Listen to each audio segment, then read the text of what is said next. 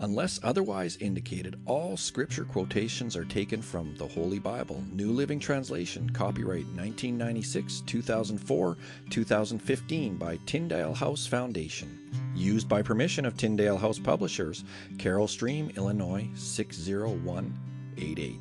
All rights reserved. Well, hello there, and welcome to welcome to January 4th, 2023. We are on day 4 of Bible in a Year with Bill. We're working our way through the New Living Translation. For those of you who are just joining us in this new year, welcome. I hope you enjoy it. I hope you stick around for a bit. You know, there's nothing wrong with getting into the Word every day. Today, we're going to continue in the book of Genesis, reading chapters 9, 10, and 11. And then we're going to jump over to Luke and read chapter 4 in the book of Luke. So let's get right into it. Genesis, chapter 9. Then God blessed Noah and his sons and told them, "Be fruitful and multiply, fill the earth. All the animals of the earth, all the birds of the sky, all the small animals that scurry along the ground, and all the fish in the sea will look on you with fear and terror. I have placed them in your power. I have given them to you for food, just as I have given you grain and vegetables. But you must never eat any meat that still has the lifeblood in it. And I will require the blood of anyone who takes another person's life. If a wild animal kills a person, it must die. And anyone who murders a fellow human must die. If anyone takes a human life, that person's life will also be taken by human hands. For God made human beings in his own image. Now be fruitful and multiply and repopulate the earth." Then God told Noah and his sons, "I hereby confirm my covenant with you and your descendants, and with all the livestock, or all the animals that were on the boat with you, the birds, the livestock, and all the wild animals, every living creature on earth. Yes, I am confirming my covenant with you. Never again will flood waters kill all living creatures. Never again will a flood destroy the earth." Then God said, "I am giving you a sign of my covenant with you and with all living creatures for all generations to come. I have placed my rainbow in the clouds. It is the sign of my covenant with you and with all the earth. When I send clouds over the earth, the rainbow will appear in the clouds, and I will remember my covenant with you and with all living creatures. Never again will the floodwaters destroy all life. When I see the rainbow in the clouds, I will remember the eternal covenant between God and every living creature on earth." Then God said to Noah, "Yes, this rainbow is the sign of the covenant I am confirming with all the creatures on earth." The sons of Noah who came out of the boat with their father were Shem, Ham, and Japheth. Ham is the father of Canaan. From these 3 sons of Noah came all the people who now populate the earth. After the flood, Noah began to cultivate the ground, and he planted a vineyard. One day he drank some wine he had made, and he became drunk and lay naked inside his tent. Ham, the father of Canaan, saw that his father was naked and went outside and told his brothers. Then Shem and Japheth took a robe, held it over their shoulders, and backed into the tent to cover their father. As they did this, they looked the other way so they would not see him naked. When Noah woke up from his stupor, he learned what Ham, his youngest son, had done. Then he cursed Canaan, the son of Ham. "May Canaan be cursed. May he be the lowest of servants to his relatives." Then Noah said, "May the Lord, the God of Shem, be blessed, and may Canaan be his servant. May God expand the territory of Japheth. May Japheth share the prosperity of Shem, and may Canaan be his servant." Noah lived another 350 years after the great flood. He lived 950 years, and then he died. Genesis chapter 10. This is the account of the families of Shem, Ham, and Japheth, the 3 sons of Noah. Many children were born to them after the great flood. The descendants of Japheth were Gomer, Magog, Madai, Javan, Tubal, Meshech, and Tiras. The descendants of Gomer were Ashkenaz, Riphath, and Togarmah. The descendants of Javan were Elisha, Tarshish, Kittim, and Rodanim. Their descendants became the seafaring peoples that spread out to various lands, each identified by its own language, clan, and national identity. The descendants of Ham were Cush, Mizraim, Put, and Canaan. The descendants of Cush were Seba, Havilah, Sabta, Raamah, and Sabteka. The descendants of Raamah were Sheba and Dedan. Cush was also the ancestor of Nimrod, who was the first heroic warrior on earth. Since he was the greatest hunter in the world, his name became proverbial. People would say, "This man is like Nimrod, the greatest hunter in the world." He built his kingdom in the land of Babylonia, with the cities of Babylon, Erech, Akkad, and Calneh. From there he expanded his territory to Assyria, building the cities of Nineveh, Rehoboth-ir, Calah, Resen, the great city located between Nineveh and Calah. Mizraim was the ancestor of the Ludites, Anamites, Lehabites, Naphtuhites, Pathrusites, Casluhites, and the Caphtorites, from whom the Philistines came. Canaan's oldest son was Sidon, the ancestor of the Sidonians. Canaan was also the ancestor of the Hittites, Jebusites, Amorites, Girgashites, Hivites, Arkites, Sinites, Arvadites, Zemarites, and Hamathites. The Canaanite clans eventually spread out, and the territory of Canaan extended from Sidon in the north to Gerar and Gaza in the south, and east as far as Sodom, Gomorrah, Admah, and Zeboim near Lasha. These were the descendants of Ham, identified by clan, language, territory, and national identity. Sons were also born to Shem, the older brother of Japheth. Shem was the ancestor of all the descendants of Eber. The descendants of Shem were Elam, Ashur, Arphaxad, Lud, and Aram. The descendants of Aram were Uz, Hul, Gether, and Mash. Arphaxad was the father of Shelah, and Shelah was the father of Eber. Eber had 2 sons. The first was named Peleg, which means division, for during his lifetime the people of the world were divided into different language groups. His brother's name was Joktan.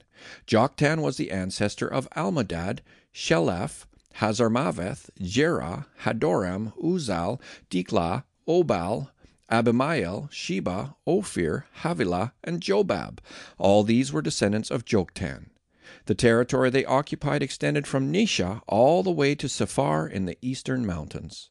These were the descendants of Shem, identified by clan, language, territory, and national identity. These are the clans that descended from Noah's sons, arranged by nation according to their lines of descent. All the nations of the earth descended from these clans after the great flood. Genesis chapter 11. At one time, all the people of the world spoke the same language and used the same words. As the people migrated to the east, they found a plain in the land of Babylonia and settled there. They began saying to each other, "Let's make bricks and harden them with fire." In this region, bricks were used instead of stone, and tar was used for mortar. Then they said, "Come, let's build a great city for ourselves with a tower that reaches into the sky. This will make us famous and keep us from being scattered all over the world." But the Lord came down to look at the city and the tower the people were building. "Look," he said, "the people are united and they all speak the same language. After this, nothing they set out to do will be impossible for them. Come, let's go down and confuse the people with different languages. Then they won't be able to understand each other."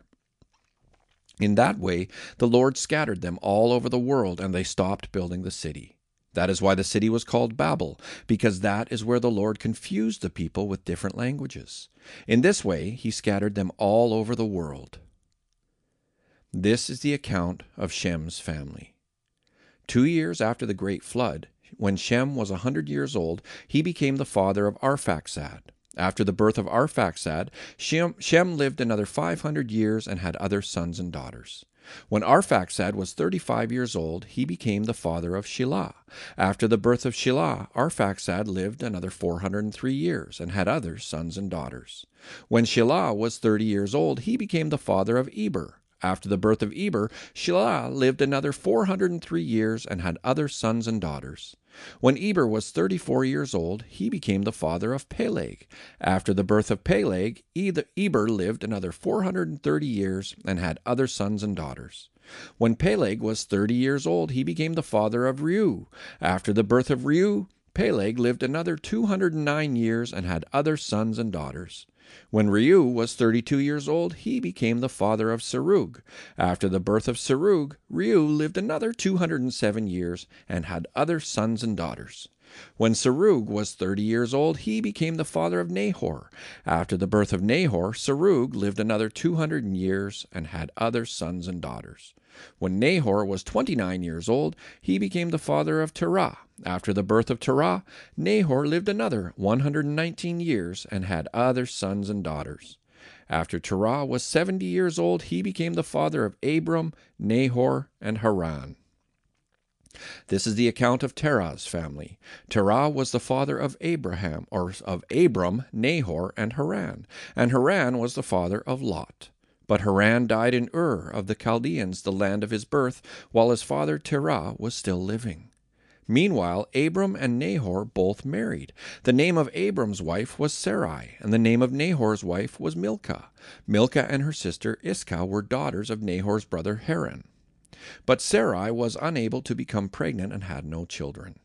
One day Terah took his son Abram, his daughter-in-law Sarai, his son Abram's wife, and his grandson Lot, his son Haran's child, and moved away from Ur of the Chaldeans. He was headed for the land of Canaan, but they stopped at Haran and settled there. Terah lived for 205 years and died while still in Haran. Luke chapter 4. Then Jesus, full of the Holy Spirit, returned from the Jordan River. He was led by the Spirit in the wilderness, where he was tempted by the devil for 40 days. Jesus ate nothing all that time and became very hungry. Then the devil said to him, "If you are the Son of God, tell this stone to become a loaf of bread." But Jesus told him, "No, the Scriptures say people do not live by bread alone." Then the devil took him up and revealed to him all the kingdoms of the world in a moment of time. "I will give you the glory of these kingdoms and authority over them," the devil said, "because they are mine to give to anyone I please. I will give it all to you if you will worship me." Jesus replied, "The Scriptures say you must worship the Lord your God and serve only him." Then the devil took him to Jerusalem, to the highest point of the temple, and said, "If you are the Son of God, jump off. For the Scriptures say, he will order his angels to protect you and guard you, and they will hold you up with their hands so you won't even hurt your foot on a stone." Jesus responded, "The Scriptures also say, you must not test the Lord your God." When the devil had finished tempting Jesus, he left him until the next opportunity came. Then Jesus returned to Galilee, filled with the Holy Spirit's power.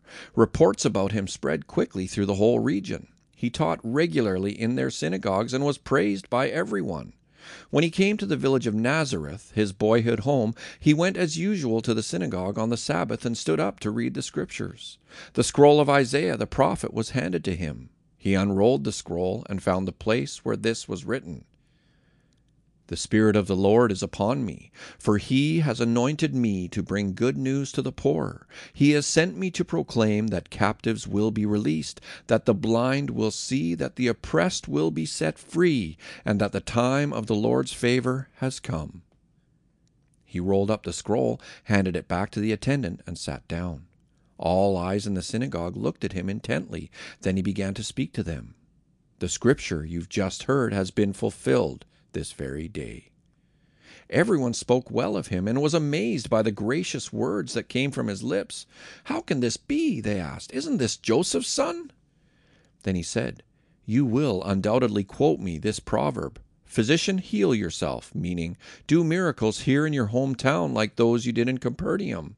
But I tell you the truth, no prophet is accepted in his own hometown.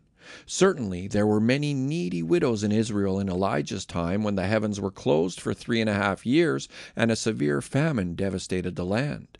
Yet Elijah was not sent to any of them. He was sent instead to a foreigner, a widow of Zarephath in the land of Sidon. And many in Israel had leprosy in the time of the prophet Elisha, but the only one healed was Naaman, a Syrian. When they heard this, the people in the synagogue were furious. Jumping up, they mobbed him and forced him to the edge of the hill on which the town was built. They intended to push him over the cliff, but he passed right through the crowd and went on his way. Then Jesus went to Capernaum, a small town in Galilee, and taught there in the synagogue every Sabbath day. There, too, the people were amazed at his teaching, for he spoke with authority. Once, when he was in the synagogue, a man possessed by a demon, an evil spirit, cried out, shouting, "Go away! Why are you interfering with us, Jesus of Nazareth? Have you come to destroy us? I know who you are, the Holy One of God." But Jesus reprimanded him. "Be quiet. Come out of the man," he ordered. At that, the demon threw the man to the floor as the crowd watched. Then it came out of him without hurting him further. Amazed, the people exclaimed, "What authority and power this man's words possess! Even evil spirits obey him, and they flee at his command." The news about Jesus spread through every village in the entire region. After leaving the synagogue that day, Jesus went to Simon's home, where he found Simon's mother-in-law very sick with a high fever. "Please heal her," everyone begged. Standing at her bedside, he rebuked the fever, and it left her, and she got up at once and prepared a meal for them. As the sun went down that evening, people throughout the village brought sick family members to Jesus. No matter what their diseases were, the touch of his hand healed every one.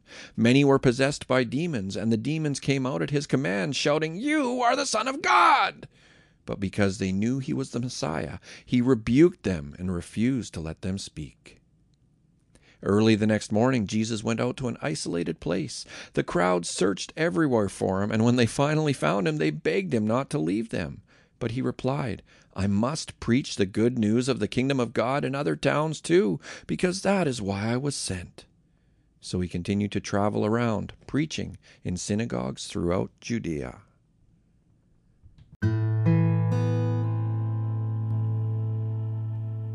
And so, Heavenly Father, I pray that you would bless the reading of your word today. Thank you for your word. Have any of you been watching The Chosen? It's a very well-made series that revolves around Jesus and his disciples. It is not intended to be a documentary or a replacement for the Gospels, but it does a fantastic job of portraying the emotions and struggles of living in those ancient times while being a part of Jesus' ministry. What I really enjoy about The Chosen is that it encourages me to consider Jesus and his apostles as just regular people who have good days and bad days. Some days they all get along beautifully, while other days they honestly can't stand the sight of each other. Although it doesn't add to the story of the Gospels, there are artistic and cultural liberties taken to make the stories more livable, if you will. I highly recommend checking out The Chosen, created and directed by Dallas Jenkins. I don't think you'll regret it. For example, if you ever wonder how Jesus just slipped through the crowd when they were getting ready to throw him off a cliff, The Chosen shows us one possible way this could have happened, and it's really quite interesting. Thank you for joining me today on Bible in a Year with Bill. You know what? I wouldn't mind hearing your opinion on The Chosen. What do you think of it? Do you think it's good for believers to watch it? Do you think it's... I don't know. Just tell me what you think. What I'm going to do is I'm going to leave a link or a URL that you can put into your browser on the description for today's podcast. And you can click on that or put that into your browser and send me a little voice note. Tell me what you think of The Chosen. All right? Thanks for joining me. I hope to see you all tomorrow. Take care now.